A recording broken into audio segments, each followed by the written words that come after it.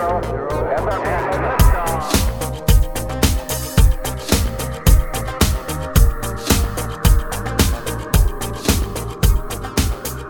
guys, welcome to another episode of Filter.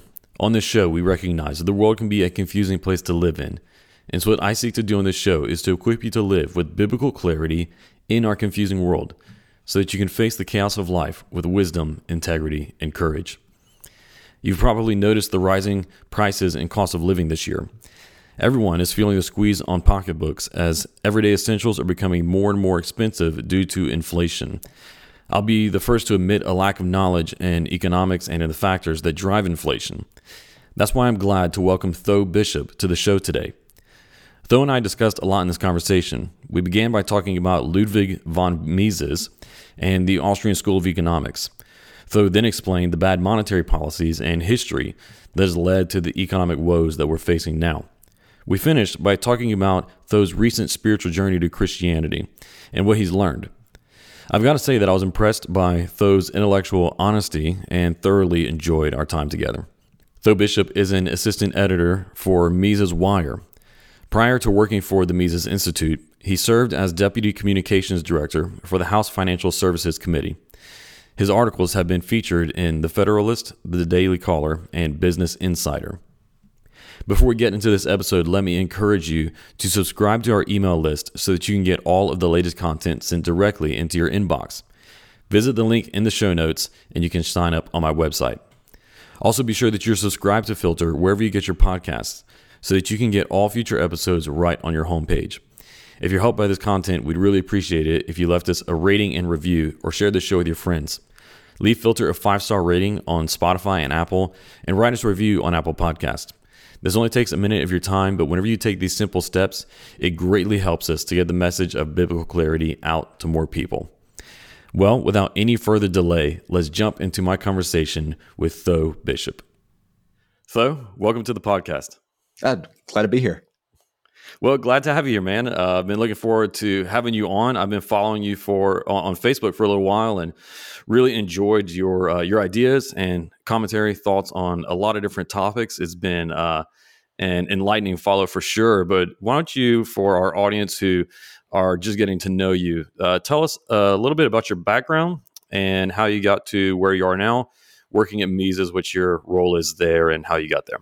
Yes, I'm an associate editor for the Mises Institute, which means I get to write articles and all sorts of different types of content and work with a lot of great economists, a lot of great scholars, and try to promote their work, which is a great honor. I think the organization certainly made a lasting impact on my life. And I think that the ideas of Ludwig von Mises and Murray Rothbard and the Austrian school that, we're there to promote, I think are important, not simply for, just for civilization itself. I think there's a lot of important value there.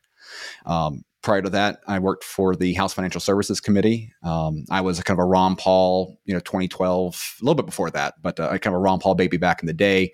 And when you coupled that with the financial crisis, that's what really got me interested in Austrian economics back then. And so I was given an opportunity to actually be able to work when the Tea Party took over in 2010, work with the Financial Services Committee.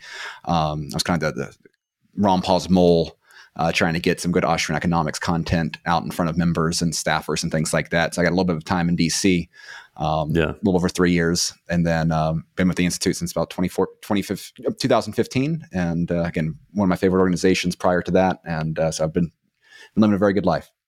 Yeah. Yeah, Ron Paul is originally who got me interested in politics. I had no interest at all before that. Didn't understand much at all. Still don't. I'm far from an expert, and certainly learning every day. But yeah, Ron Paul is he was the guy who kind of gave me my political awakening back in the day, and definitely still hold to a lot of things that I learned from him back then. What is it that got you that first step towards working in DC and economics and so on? Did you go to school for that? Was it always something you were interested in, or was there something prior to, was it 2012 you said that when you started working in DC in the House and all? Well, I'd always been interested in politics as a whole. My parents were political consultants. My father was a political strategist for a very long time. He actually helped with Ron Paul's first successful special election campaign back in the day. So he also helped Newt Gingrich get elected. So maybe a trade off there. But so I grew up, listening to Rush Limbaugh all the time and really consuming a bunch of political content. And so being a high schooler and during the 2000s, during the Bush years, I was very, started off as a big supporter of the Iraq War, kind of just a general supporter of the Bush administration as a whole. And then I started realizing as time went on, there's things, I became much harder to defend the Iraq War. It became harder to kind of just trust that the Republicans knew exactly what they were doing. And then all of a sudden you have, during the 2008 election, you have Ron Paul come on the stage and just start speaking truths that were not, within the kind of the neat confines of, Fox News opinion, pieces. And that kind of opened my eyes into a whole different realm of thinking, which, made me interested in libertarianism, made me interested in Austrian economics, and kind of exploring some of these different sort of rabbit holes. And so it was then just after 2010, seeing you obviously had this big populist sort of uprising against the over Obamacare and the abuses of physical spending and a lot of the economic irresponsibilities that both parties were promoting. That kind of got me interested and it was very interesting to be getting up to DC, kind of seeing behind the scenes on this, where you start what are the mechanisms that leads a generation of Republicans voted on a fiscally responsible sort of pushback, leading them to be voting for all sorts of ridiculous spending packages and kind of losing any sort of backbone they had, and in that Ron Paul fervor, and you can definitely see the different tools that DC has to kind of capture anyone that kind of comes within its orbit, which was, again, very interesting to see as a young 20-something-year-old staffer. I'm sure. Yeah, and it's interesting you mentioned, going through your own, I guess, transformation of being an Iraq War defender to hearing Ron Paul speak some truths where it started to become a lot harder and harder to defend it.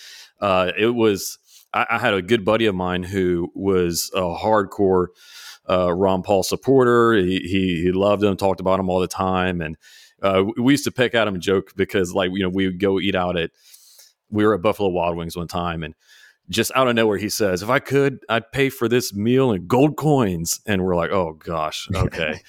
So he was a character. But finally, I started to listen to Ron Paul and say, "Okay, so what's with this guy?" And it was him speaking on the Iraq War and Afghanistan and all that, and the things he had to say that initially would have hooked me to realizing, okay, I think this guy's onto something.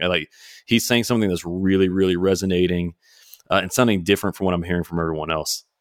So yeah, very similar in my own story with him. Yeah, well, and I think that's kind of the interesting thing about Ron Paul is that I think people there are a lot of kind of generic your average Fox News viewer who loved Ron because he would talk about the Constitution and things that the conservative movement particularly if you think about the Reagan years, right? This was their motivating sort of ethos, right? It was, we were going to restore the Constitution. We're going to rein in this out of control state. But then it'd be the quirky things that he liked to fixate on, like the Fed. How many times, did you hear, "Oh, I like what Ron Paul has to say, but he's a little crazy on the war issue because we've got to make sure that we're defending our freedoms abroad." It's those little things that I think were off-putting to some people that I think you look back in 2022. It was the quirkiness that were the most important things that he was saying, right? The warning of the creeping police state growth, and those dynamics, the things that made him kind of branded as a conspiracy theorist or kook or whatever. That's the parts of his message that I think were the most important things that he was harping on, and I think that time has vindicated him a great deal. I think it's not a coincidence that you saw Donald Trump tap into a lot of those concerns that he had, that not even his son was necessarily good at communicating at. And I think that the Republican Party that you have today is a lot more like Ron Paul in 2012 than it was any other candidate on the stage. And I think it's been interesting to see that transition over time. Yeah. So anyway, so you were in DC, but now you're in the free state of Florida, yes. Right? And the best part of the free state of Florida, and the Florida Panhandle. All right, all right. And so you went from one swamp to another. Yes. I guess you could say, and you're working with Mises now. Tell us a little bit about the man behind the institution, Ludwig von Mises, and what the institute's all about today. Yeah, well, definitely our namesake. The reason why it's called Austrian economics is that this kind of specific school of thought was really developed and cultivated at University of Vienna. Started with the work of Karl Menger, who was even recognized by the mainstream as being one of the original members of what's called the Marginalist Revolution, which was economists trying to reckon with that question on why are diamonds valued more than water when water is so much more important for us, and it goes into marginal utility, and that as a means of understanding value. The Austrian school is it's radically subjectivist in its understanding of value. So, dismisses the ideas of the labor theory of value, which are core not only to Karl Marx, but were also baked into Adam Smith and a lot of neoclassical economics. And so even, there's a lot of different schools of thought that might have, for kind of a macro lens. Milton Friedman, for example, in the Chicago school, they are seen by many as some of the most prominent defenders of free markets, but the methodology behind it is very different for the Chicago school than the Austrian school, because we reject the use of mathematical modeling. We reject these sort of positivist means and methods of understanding the economy. We view the distinction between microeconomics and macroeconomics as being false distinctions, right? That economics at the end of the day is about understanding human decisions in a environment of scarce resources. That what aligns the allocation of these scarce resources in a way to promote human thriving. Understanding the kind of all costs or essentially opportunity costs and things like that.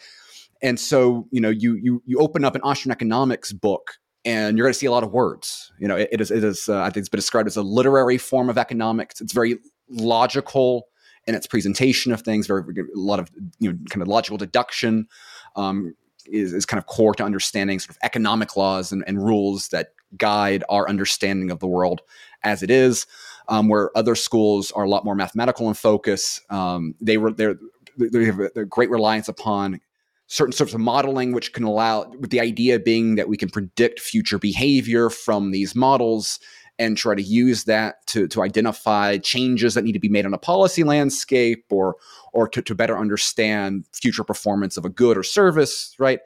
And so it is a distinct, different, it's a fundamentally just different view of understanding economics as a discipline in itself, rather than a political program. It's not simply, an understanding of Austrian economics tends to make you a laissez-faire capitalist, but it is not it's not it itself is different than those policy outcomes.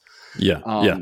And so that's what makes the act of promoting these ideas so interesting, because it's really educational to its core. And so Ludwig von Mises, who we're named after, he was a student of Eugen von Böhm-Bawerk, who was a student of Menger. So he traces right back to the founder of the school. He himself was a veteran of World War I, after he'd already written a great book on money, right? So you just think about the massive change of his life, seeing, fellow teachers, professors, seeing his students die in World War I, seeing the collapse of his nation, of the government, of this governing body that he was born into collapse around him. And he thought a great deal of the Habsburg Empire. And then seeing the chaos in between the two world wars. He was not only a free market economist, but he was a Jewish free market economist, and the Nazis didn't like either part of that. So he actually had to flee his home. His library was confiscated by the Nazis. I mean, he was high up on the enemies lists of the state because they recognized that his ideas were a threat to the Nazi regime. Wow, they tried to assassinate him in Switzerland, which is where he fled to for a little bit, and he ended up in New York. America at this point was so far to the left that in FDR's America, he could not get a paying teaching job in the United States university system, in spite of, again, being world renowned as as a pioneer in monetary theory and other important issues of the day. So he ended up actually spent the rest of his life benefiting from enjoying the patronage of business leaders that recognized that his defense of free markets was very important within this increasingly hostile American intellectual environment. And from there at New York, he was able to have a graduate program at the University of New York paid for by patrons.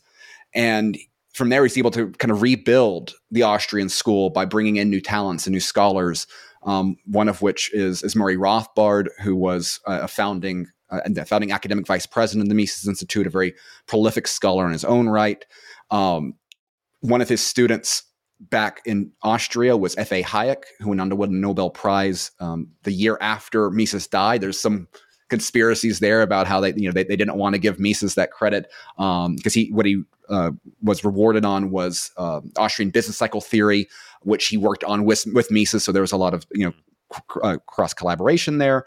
But it's interesting when you see the modern day products of this sort of intellectual school.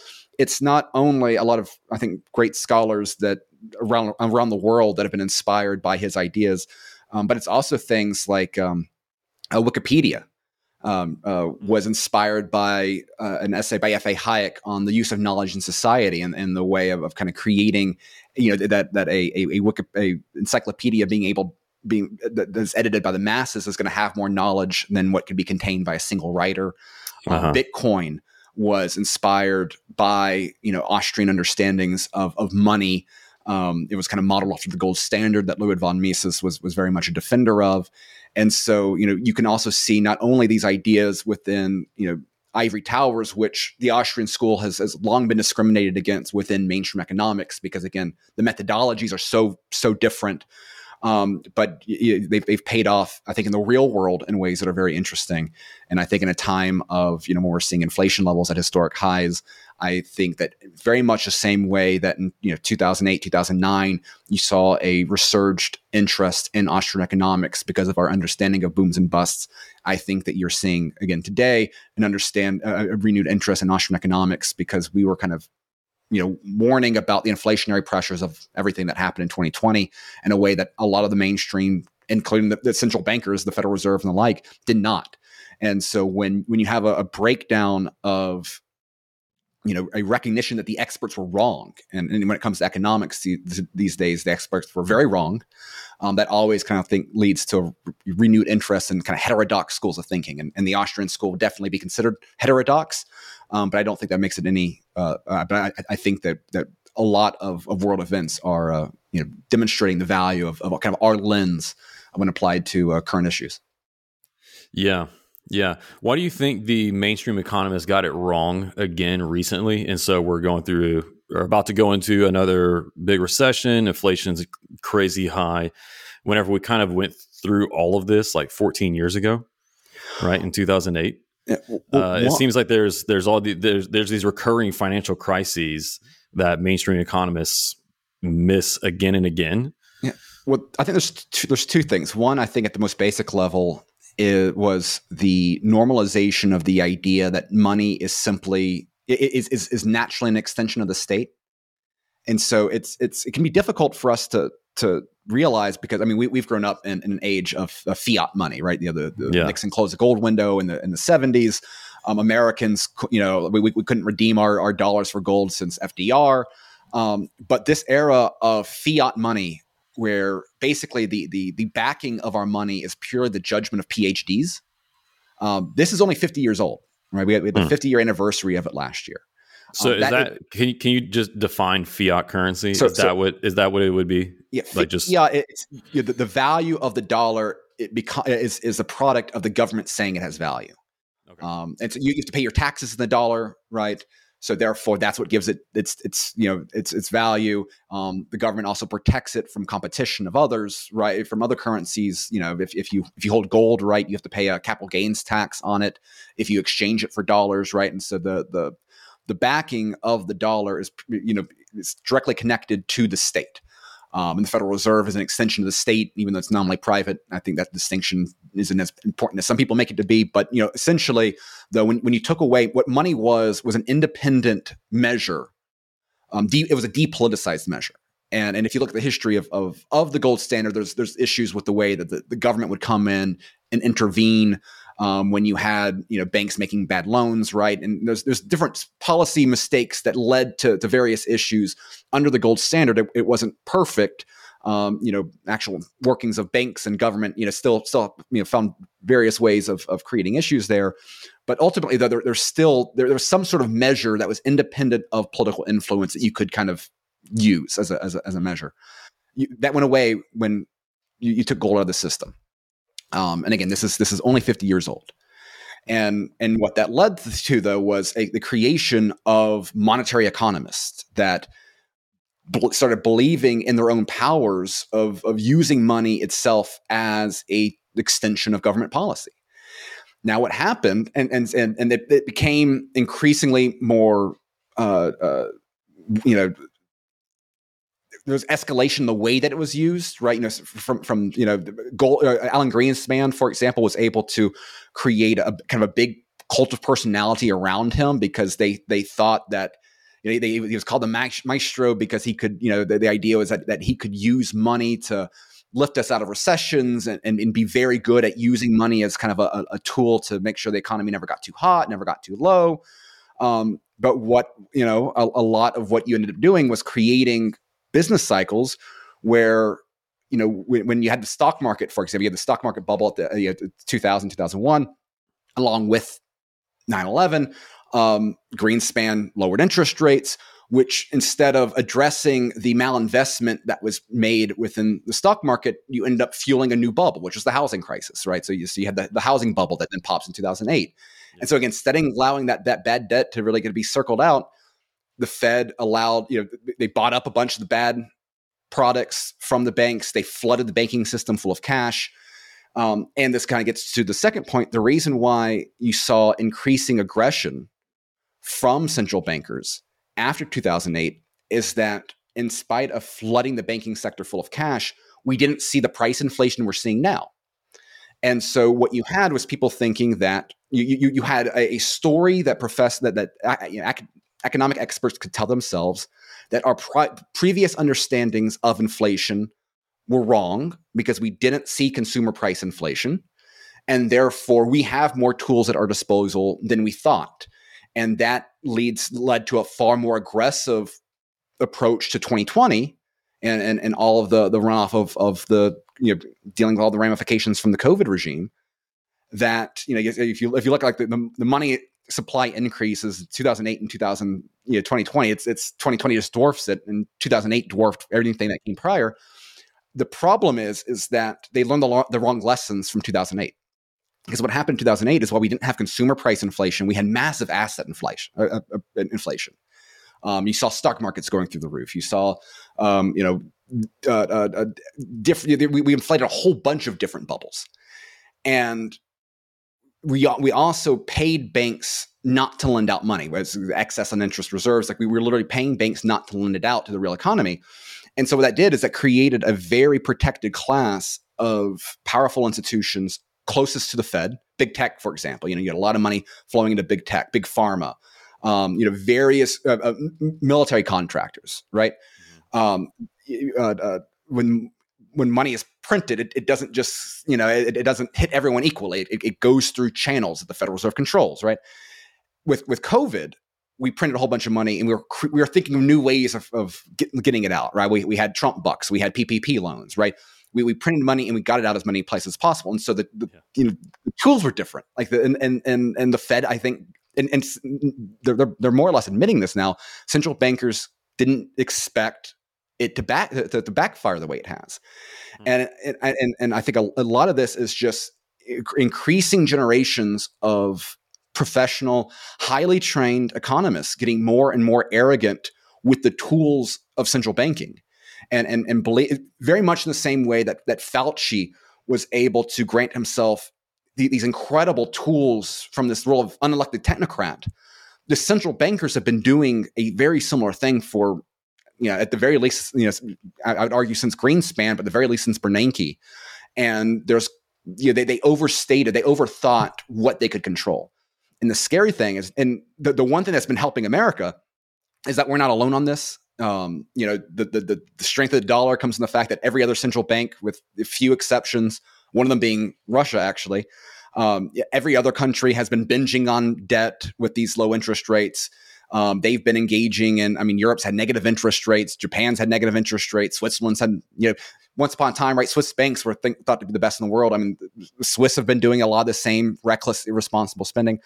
And so what we've done is that the really bad intellectual climate of America, your Ivy League trained economists that think that they have all these tools that they really don't. They don't have that humility that economics, I think, really teaches you.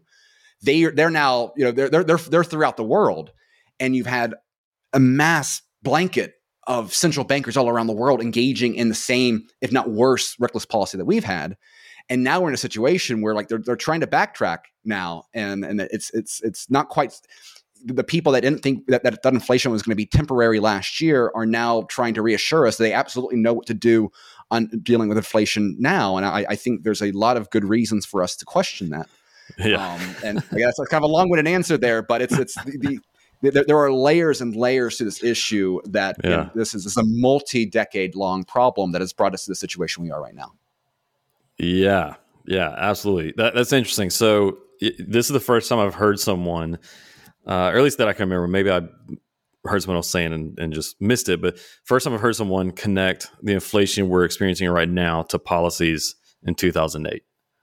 It seems as though everyone else I've been hearing has only been referring it or relating it back to all the stimulus packages that we had during COVID, which I guess it makes sense. Those stimulus packages found their origin in what the government did in 2008, but those were going directly to certain industries, right?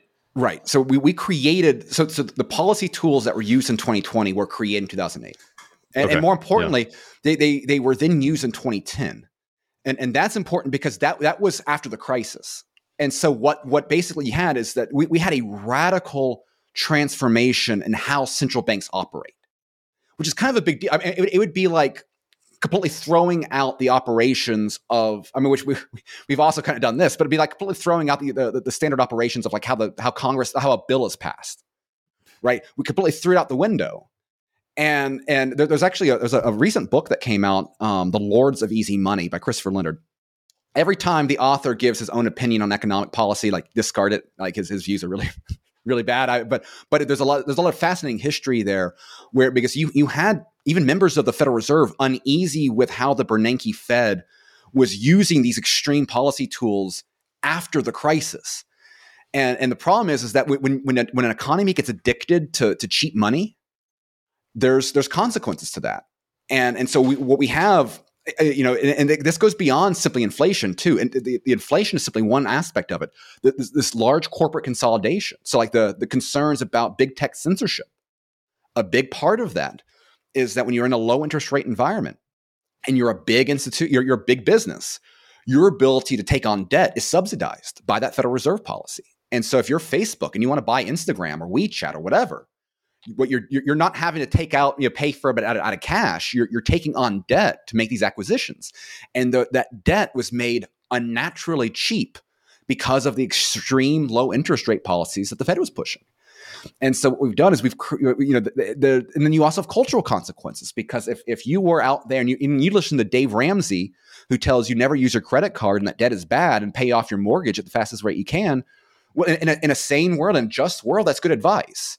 The problem is that we're living in a clown world. And so if you are paying off your mortgage, as quickly as you can, when you're borrowing at 3%, that's not necessarily, when you have, when you're living in an inflationary environment, that's, your inflation's at 6%, your mortgage is at 3%. Like you should be slow paying off your mortgages, because the debt, your debt is inflating away faster than you can pay it off.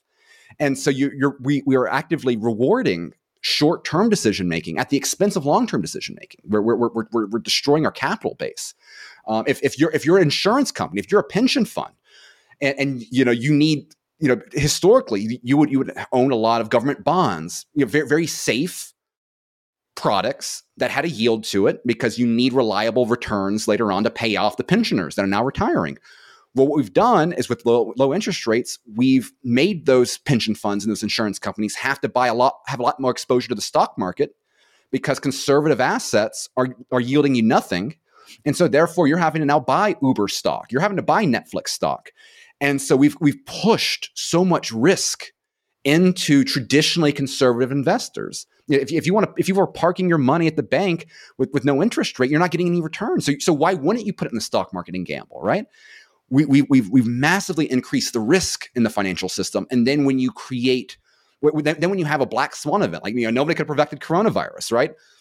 Then that's where that risk really pops up. And when you start, and now that they're having to reverse these policies to deal with that inflation issue, we're going to end up finding that there's a lot of very, very large businesses that are going to be considered systemically important because the impact that they're going to have when they fail in the economy is going to be huge. And so and of course, at the end of the day, it's normal people that work in paycheck to paycheck. They're the ones that never benefited from this recovery, right? During the Trump years, you started seeing some increase in like worker wages and things like that. Average Americans were totally screwed by the policies of the last 10 years. If you are in Wall Street, if the more exposure you had to stocks or financial assets, you were doing, good times were here again. You were making hand over fist, particularly during 2020. That's why you had so many people like jumping into Robinhood and getting their exposure into stocks, right? Investing in companies that they had no idea what the underlying businesses were. Yeah. And again, there's consequences to this that are, I don't think the Federal Reserve fully understands, and I would question anyone to make the argument that they do. And again, there's a lot of stuff here that's should be troubling. Yeah. Oh, yeah. There's no shortage of troubling issues here. What would be the Austrian answer to? I mean, I know there's a lot of problems and issues, but I got just this inflationary issue that we've been talking about the last few minutes. Well, the way that Austrians kind of view booms and busts generally, what makes us different is that the policy solutions to a boom and bust is to try to reverse the bust, right? To the Austrians, the bust is important. The bust is what heals. The bust is what allows for the liquidation of bad loans to be made.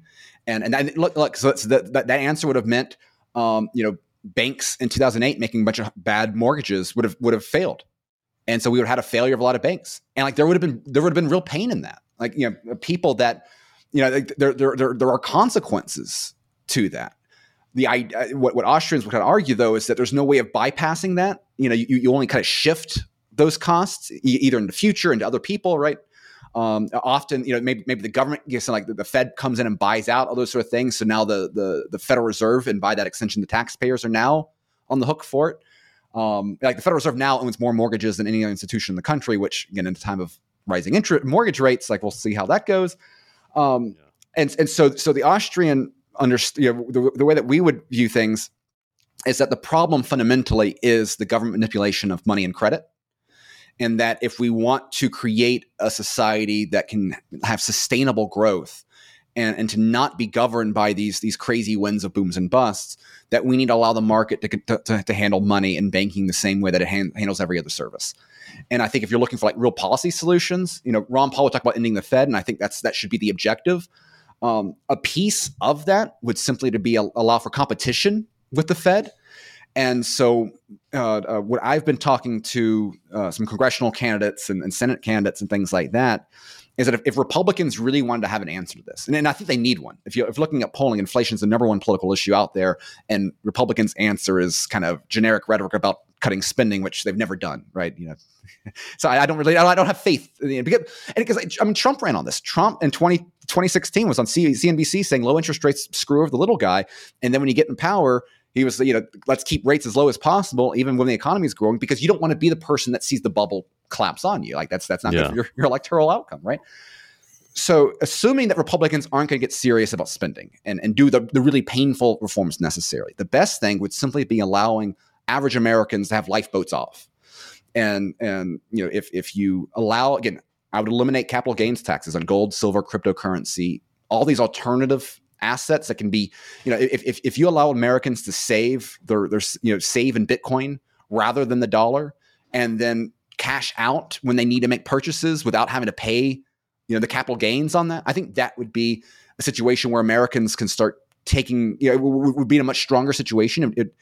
And so that's something that could be done within any sort of tax cut bill, which only needs 50 votes, which I think procedurally is a very good thing given how divided American politics is. And I don't expect that to solve anytime soon. But you allow Americans to save outside of the dollar, because I don't think there's a way of saving the dollar at this point. I don't think there's a way of saving the Fed. The only thing that is keeping us afloat is, again, the fact there's nowhere else to go with your money. You can't take your money. I think conservatives are overly bullish on China. Like, I don't think China's really an economic threat. I think they're closer to the Soviet Union in the mid 1980s, which collapsed, had their economy collapse on them because of their own reckless. The beauty of central planning is that it doesn't work for anyone. It's not just bad for Americans, right? So I don't think China's the rival there. I don't think. I mean, Europe is destroying itself in a variety of ways. There's nowhere else to go, and that's what's keeping the dollar to be as strong as it is. But I think that what will be interesting is when people start moving to gold, Bitcoin, non-politicized forms of money. And the more that we can allow Americans to do that now, I think the better off we're going to be in the long run. And I would love to start seeing, if Florida stopped holding cash and said start buying gold, I think that would do a lot for state sovereignty in ways that are interesting. Which you've had Texas create a gold bank, you've had other places kind of do interesting things. Wyoming's done some interesting stuff with Bitcoin. So those are some of the policy tools that I would like to see and try to navigate this sort of stuff. Hey guys, just a quick break to talk to you about my new sponsor here on the podcast, Zencastr. Zencastr is the tool that I use to record the remote interviews that I do here for the podcast. Whenever I decided that I was going to start doing remote interviews, talking to people who I would have to do over the internet, I looked at several different tools. I didn't want to use Zoom because honestly, Zoom just doesn't give you a really good quality product at the end in terms of audio and video quality. I looked at some of the other services out there, but I didn't find anything that was easy to use and that worked as well as Zencastr. I love Zencastr because they have tools for running post-production. They give you separate audio and video files for both you and your guests, and they come all in super high quality, crystal clear audio, HD video that you can't get from using other over the internet streaming services. I love Zencastr, and Zencastr is offering my listeners a 30% off of their pro plan for 3 months whenever you use my link to sign up. So just go to the link that I have in the description below or in my show notes, and you can sign up for a free trial of Zencastr and then to get 30% off your first 3 months with a pro account. I love Zencastr. I've been using them for the podcast for at least a year now, and I highly recommend them. So go and sign up through that link so that you can get 30% off your Zencastr Pro account. Now, let's get back into this episode. So that's where one of the potentials of Bitcoin and other cryptocurrencies come in. I noticed that you usually only say Bitcoin and not crypto. Are you a fan of crypto in general, or are you only a fan of or interested in the potential of like just Bitcoin? I'm pretty open-minded, but I do think that there are. I think that there is a lot of scams in crypto. I think a lot of people underestimate the benefits that Bitcoin has, which again is there's not a third-party foundation in charge of it. There's not a CEO of Bitcoin where if he dies tomorrow, everything crashes. It's boring. It's old technology, but it works. And I think that there are benefits to that simplicity. And I think ultimately what gives Bitcoin its value will necessarily be so that it's so far the state can't control it. And I think it's a lot easier for the state to control Ethereum. I think the state's a lot easier to control some of these other cryptocurrencies. Could we have a situation where you have a lot of other cryptocurrencies operating alongside of it? Maybe. I'm not going to dismiss that. I think it'd be arrogant to dismiss any sort of outcome.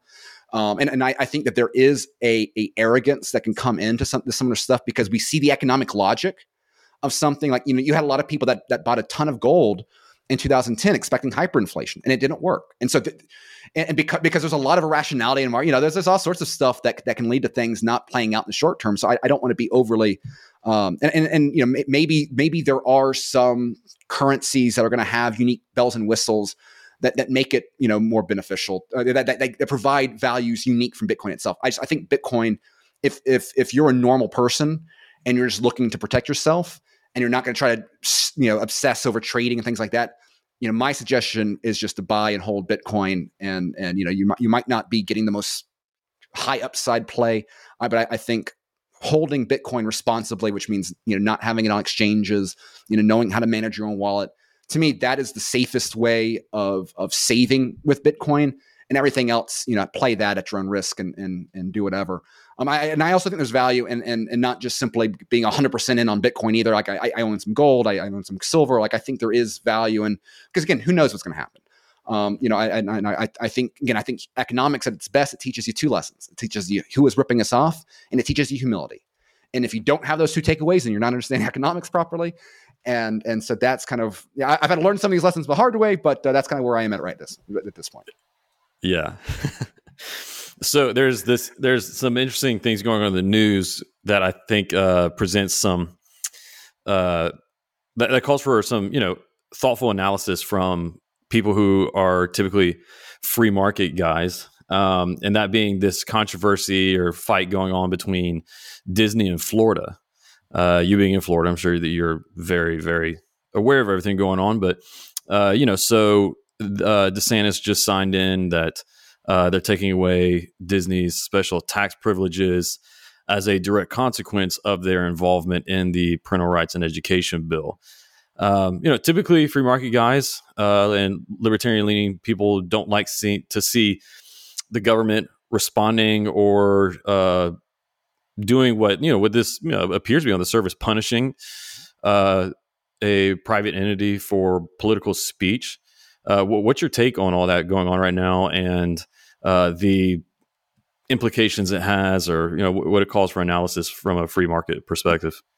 Well, one important part that I think it's overlooked on that bill is that it doesn't take away those privileges until next year. And I think that there is an intentional time delay there, which I think might end up leading to a peace treaty down the line if Disney plays ball, which I think is interesting, because it is something where my positions have changed a great deal on this, being in Florida and seeing that a lot of the tools that made DeSantis so powerful, so effective, let me put it that way, in COVID were things that I would typically be against, right? One of the things that separated Florida from a lot of other states is that he reined in, he declawed what local governments could do. So if you were a local school board, you could not decide to mask your kids, right? He took away that power, which as a political decentralist at heart that prefers to have decisions made as close to the people as possible, that goes against that. The problem is that what he recognizes that you have a federal regime that was using every tool at its disposal to create, to decentralize Fauciism, to decentralize what was an authoritarian regime, which is what we had. A part of that was also corporate enforcement. And so, when it came to governing vaccine mandates, it was corporate America far more than the state that was effectively the enforcement wing. And, I'm a property rights guy. I don't think that the government has any business on telling a business who they can and cannot hire. The problem is that we're living in a world where, one, we have a civil rights regime. We do not have a property rights regime. I would prefer a property rights regime, but what I've come to, and at least this is the rationalization I've given to myself, if a libertarian out there wants to say this is being, selling out principles, perhaps there's some truth in that. But I think that if we're the only ones that care about our principles and they're used against us, then I think that it's going to be detrimental to our liberty. And so if you only have the right to discriminate against political dissidents, which is the way that I'd classify anyone who was questioning Fauci in the vaccine, then you're going to have private tyranny against political dissidents.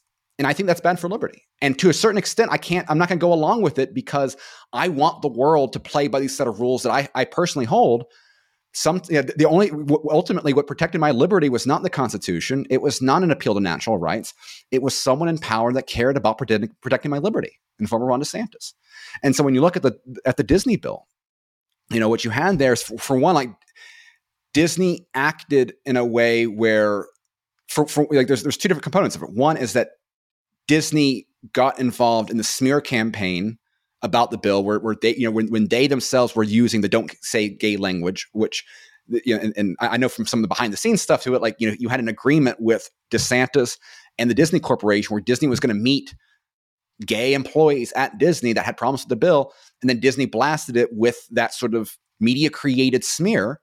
And that made DeSantis view Disney as a bad faith actor, which I don't think is wrong. Really? The second thing, can you back up on that for a little bit? There was another agreement that they had kind of behind the scenes before that whole scandal broke out into the open. Yeah. So Disney got into the political game where at the end, after the bill was passed, Disney went and publicly blasted the bill as the "Don't Say Gay" bill. After they were already trying to work on like a fair dialogue about it, right? So that, and so again, like they became an active mouthpiece to a propaganda campaign against the state, against lying, deceiving what was in the bill. The second part of it, though, is then you had the release tapes about Disney going out of its way to promote queerness, their word, not mine, and their children's content. And this gets into a larger issue, which is the way that you have very powerful companies seeking not profit as their guiding standpoint in terms of the operations of their business, but that they have a responsibility for other principles, be it diversity, equity, and inclusion, or the ESO scores. Right? In the past decade, we've seen a massive escalation from corporate America to demote this, to deprioritize profit, where the consumers have say in how a company operates, right? Because it's kind of the consumer sovereignty sort of angle, to know some things matter more than profit. And it's these principles, and these principles are all to the left. And this goes back to the conversation we were having about the Fed, because we've created a situation where these companies are much larger in size than they otherwise would because of monetary policy subsidies. The biggest shareholders of these companies are BlackRock and these asset management companies that have the same ideological agenda. And so I think that if you're a libertarian and you are trying to use free market solutions to combat a problem where we no longer have a free market, like this is not a capitalistic system that we hold. I think that you're not playing by the rules of the game as it exists, and I don't think that's good for liberty. I don't think that is good for anything. I think we have deluded ourselves if you think that this can be solved without power. And effectively, what they want is they want to neuter. They want to give a monopoly of this use of this corporate state access. They want to give the left the monopoly of it, because the only thing corporations have ever had to fear for a very long time are left-wing activists, because conservatives have been willing to defend them as private businesses and yada yada yada. Now you have corporations; they have to worry about what Governor DeSantis is going to say if they're based in Florida. And again, as a Floridian, I think that helps create I think that's a useful guard against progressive hegemony. And in the use of corporate America as an extension of the regime. And again, it's something that in 2019, me probably would have been against this. But I do not take for granted the freedom that I've enjoyed, that many, many people have not. And there's Ron Paul or Ron DeSantis has done more for my freedom than even the great Ron Paul did. And so I think I'd be ungrateful if I was more willing to just kind of not think outside pre-existing political principles and not try to appreciate and respect the decision making that's going on through the steps that he's taking. And so that's kind of been my own personal journey in some of these issues. Yeah. Yeah, and it seems as though that the hope would be is to push some of these corporations, whether it be Disney in this case, back into some sort of a political neutrality. Right. Which, like you pointed out, that bill has like a year, is it, before it goes into effect?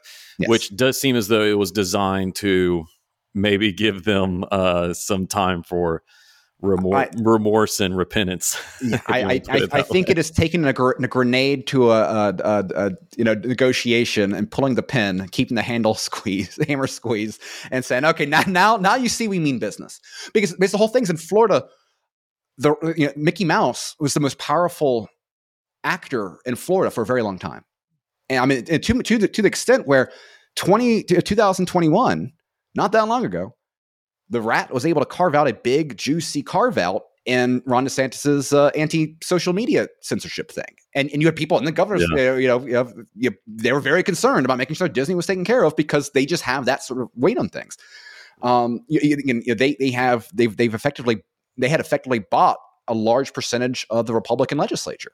You had Chamber of Commerce types fighting tooth and nail against the vaccine mandate bill, and you had the Republican leadership in the state of Florida that was trying to distract voters by saying we're going to stop Biden's vaccine mandate and say nothing about the corporate vaccine mandate. Like, this is something that you just as someone that watches Florida politics a lot more than any sane person should, though watching state politics is always better than watching federal politics and that circus. You're seeing how quickly this has changed has been very interesting. And it's a whole new world in terms of Florida politics. And I think that I'm interested to see to what degree are the lessons learned in Florida shared with other Republican governors around the country. And to what degree are we actually seeing a Republican Party that can defend Republican voters? As much as I think Trump was a great reset from what the GOP had been, I think there's a lot of good things that came from that regime, that administration. I think that DeSantis is showing an effectiveness of power that we haven't seen in a very, very long time, and all the right people are concerned and upset, and the fact that they have to be a little bit more upset than they were 2 years ago, I think is a good thing. Even if you disagree with DeSantis, like, if you simply want to see not live under a one party regime like China, I think anything that can kind of just gum up the works. There's liberty to be had in not allowing a monopoly of power as well. And so again, if you want to be in New Hampshire and have a different sort of guiding principles, more power to you. I still very much believe in political decentralization. I just think that DeSantis is showing tools that Republicans can use that I hope will lead to some changes down the road. Yeah, man. I hate that we only have about 8 minutes to spend on each one of these topics because there's so many more questions and things I have popping in my head. I wish we had like a Joe Rogan amount of time. We need 3 hours to be able to adequately go through any of these. So I wanted to get to this earlier, but let's talk about your making a little bit more personal turn, talking about your spiritual journey. I know that from following you on Facebook, you kind of went through you've been going through the spiritual journey the last couple of years. Tell us about that and some of the changes that you've been experiencing. Well, again, it's just recognize, ever since, my libertarian days, it's individualism kind of becomes its own faith system itself, liberty and what I've, kind of the recognition that individualism, for one, that individualism itself, I think, is based in a lie that we're not born as individuals. We're born into families. We're born into nations. We're born into stories like that transcend us as an individual. And recognizing that, ego and narcissism can lead to us to rationalizing things that are not good. I think that if you are that it is easy for libertarians to fall in the trap of pursuing individualism itself as the end goal, and it leads to the original sin, right, was very individualistic. The belief that the judgment of Adam and Eve was better than God. I think that there is a great failure to appreciate the importance of things bigger than yourself has often been an Achilles heel of libertarians, which has led to consequences that are detrimental to liberty itself. And so my own journey on this, and I'm still searching for churches. I'm not quite sure exactly where I'm going to end up in terms of the larger theological different debates, and that it has been very interesting pursuing a new something that I want to be very important and foundational in my life, and kind of dealing with a new frontier here, and visiting different churches and understanding the different histories here. But something that I've always been that I found very persuasive to me has been history and recognizing the profound difference that the example of Christ had on human morality as a whole, that how pivotal it has been to the success and growth of Western civilization, pivotal to America and it becoming, the center that it had. Even if one was not persuaded, even if one had no broader theological appreciation, I think that refusing to recognize the empirical impact of this and to believe that this was this everything always gets better, the modernity is always better than what came before. Like there's a lot of these trappings that I've fallen into in the past that other libertarians have fallen into that I find lacking. And so, it has brought, it has brought me on a journey where we're trying to appreciate this new frontier and to come to understand and appreciate what it means to take God seriously. And it's something that, it's something that we're growing up in 1990s America, like, there's so much that we take for granted in just how Christianized America was. And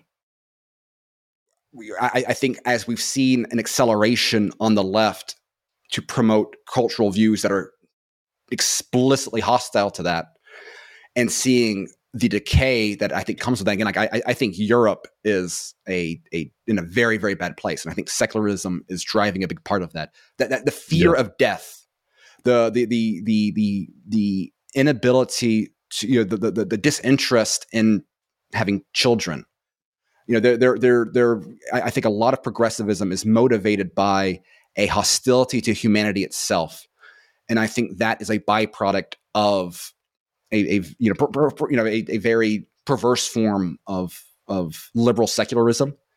And I there's Mises and Murray Rothbard, they themselves were agnostic or atheistic Jews. So I'm not going to say that, you can't be a good person without a higher faith. I think that there's always outliers out there, but the problem is when you ground a society based off of outliers, I think that creates issues. And so, the more that I see civilization coming to this dark place, the more that I come to realize my own failings. I find taking God seriously as a way of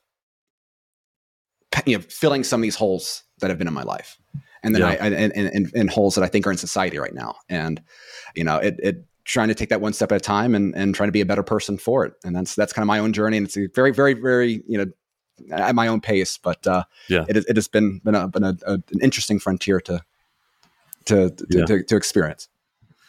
Yeah, absolutely. It sounds like it. And those are some really profound thoughts. One of my favorite cultural commentator and Christian thinker is a guy named Os Guinness. I don't know if you've ever heard of him. He's been on this show 3 times. So if you're interested, you can go back and hear some of him. But he has this way of saying, I don't know if he coined it or if he took it from someone else, but he says that we live in a cut flower civilization. And what he means by that is that we've been living with, up until very recently, with all of the benefits and fruits and beauty that came from being rooted in the Judeo-Christian worldview. And so Western civilization had, to use the metaphor, that these flowers grown from the soil of the biblical worldview, but then 100 years ago or so, maybe a little bit more, were cut, and for a while the beauty remains, and they look alive, but eventually they're going to start to die and decay. And I think that's what you were talking about with that recognition of what happens whenever we abandon that biblical worldview that brought about so much human flourishing. Well, and it's interesting because, this kind of ties back to the economic conversation, because the economists that really changed the way that economists viewed the science of economics was John Maynard Keynes. And John Maynard Keynes was born into a very powerful, elite British family, went to all the top schools, and he was a satanic pedophile.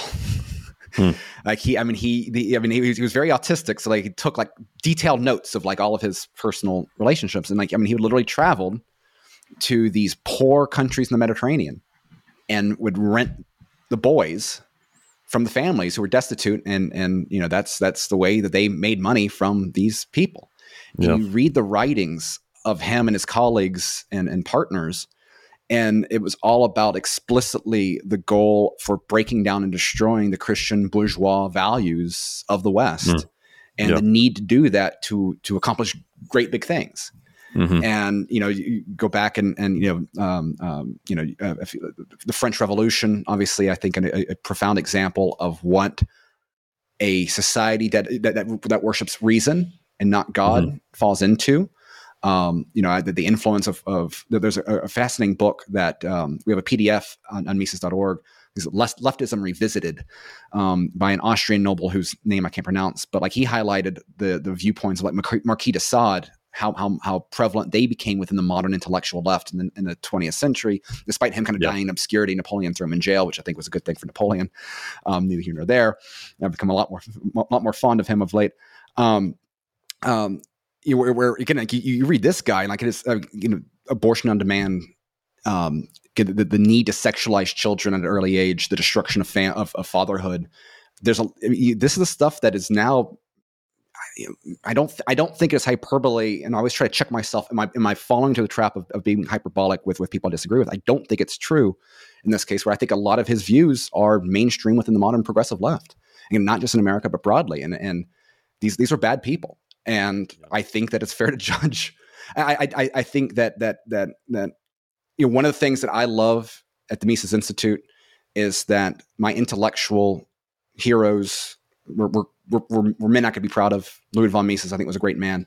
Murray Rothbard was a great scholar and a great man. Lou Rockwell, who's the founder of the Institute, is a great man. Those personal examples matter. And I think it is not a coincidence that people with very, very bad ideas live very, very bad lives.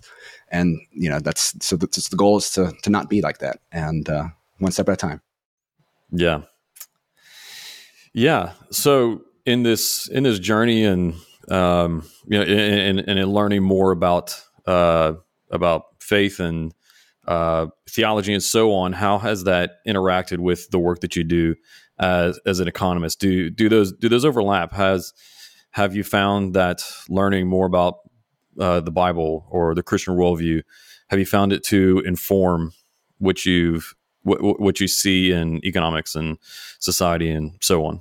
Well, I think it the nice thing is I think it reaffirms a lot of the views I already had, which perhaps might be might be an issue to someone who gets cognitive bias, but I do think that the core of money, like honest money, being so foundational to a thriving, prosperous society is important. And I think that because it is what has the value is not the picture of Caesar on the coin. It is that it represents truth. It allows individuals to make honest decisions with what they value, and the market kind of ends up responding to that. And I think it's precisely when it is the face of Caesar on the coin and not truth that's what's brought us to the society we have now. And I think it's interesting too. So if you look back in history, like I'm a big fan of the Jacksonians, and like their arguments for like laissez-faire, it's kind of a populist free market view of things, was very much grounded on civil virtue rather than like kind of materialism. And I think that's one of the problems that capitalism has. Most of our great defenses have been, look at how much cheap stuff we've got. And I'm not trying to dismiss cheap stuff. And I think anyone that does, chances are they've lived a very privileged life. And so they can't fully appreciate, how much it means to be able to have access to things that lower your own misery. Yeah. But that those aspects, it is, we can't defend, I think, a good society truly with simply materialistic impulses. It has to be something larger than us. And we should be in the interest of promoting a civilly good society. And again, these are, and that then leads to making moral judgments that, you can't necessarily make purely on individualistic grounds. You can't make them necessarily purely on liberal grounds. I think that it requires having a value set beyond reason. And then the question is, what is that founded upon? And the more and more I think God in Christ is the strongest foundation for that, rather than anything else that we can rationalize for ourselves. And I think that, that is, so I it hasn't changed necessarily my economic views, but it has given me greater appreciation for for them, if that makes sense. Yeah, absolutely. Well, and I think that's a good result, and that's what should be expected. If you're following something that's not necessarily quote unquote scriptural, right? Whether it be an economic methodology, scientific philosophy, or anything else in the world, if it's true, right? If it's true because it's true, well, then the Bible is not going to contradict it, and it shouldn't change it. If anything, it should reinforce it and make it stronger. Because one of the things we believe as Christians is that since God is truth with a capital T, we would say, right?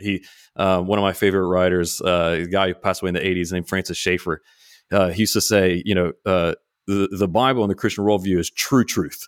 He used to say, in his odd little way he would articulate things. But if that is the case, then all truth that exists, even outside of the Bible, applying to all of life, even economics, belongs to him. It's an expression of and a revelation of the way that he designed the world to operate.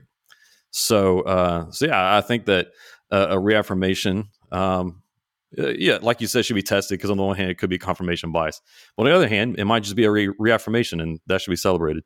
Well, one of the interesting things is that, like Murray Rothbard's economic history, one of the things he highlights is the degree to which a lot of the great early economic advances were made within, the Catholic Church. In that case, and it just often this sort of false dichotomy that kind of the modern world sort of pits on, scientific advancement and faith. It's a lie. And that is, and what's interesting too is I think even within the kind of liberal dynamic, if you look at John Locke, and a lot of the Anglo liberal perspective, I mean, it was very much with respect for God, and that, so the two do not have to be in conflict. And but I think trying to do one without the others is I question whether that can survive in the long term. Yeah, absolutely. I agree. And I think we're witnessing and experiencing the logical conclusions of what happens where you do try to sever that foundation. Well, though we've gone well over our time, I apologize for that, but man, it's been great, and wish we had more time, but I'll go ahead and bring us to a close. Anything you want to plug before we go? Anything you want to point people to? Have them check out ways to connect with you. Yeah, well, if anyone out there is interested in more Mises Institute content, one of the things we've been trying to do the last year or so is to produce a lot more kind of beginner-friendly content. So we've got a 9-part sort of basic economic video series that you can find at begineconomics.com. And then we also have just last week released What Has Government Done to Our Money, which will end up being a 9-part series about money and the Fed and all these issues that we talked about today. And you can find that at whathasgovernmentdonetourmoney.com. Great. I'm going to have all of that linked in the show notes, so that if anyone is interested in checking it out, just click on the link to the show notes in the description below, and you'll be able to find those video series and the resources from Mises. So, Tho, just want to thank you again. Really enjoyed this conversation and enjoyed having you with us on Filter. Well, thank you so much for having me, Aaron.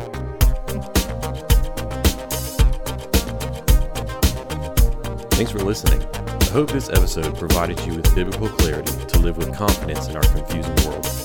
If you enjoyed this episode and you'd like to help support the podcast, please share it with others, post about it on social media, or leave a rating and review. To catch up the latest from me, you can go to my website, aaronchamp.com. While you're there, subscribe to my newsletter so that you can be updated anytime I share new content. You can also follow me on Facebook, Instagram, and Twitter at Aaron M. Champ. Thanks again, and I'll see you next time. Until then, hold fast to the anchor.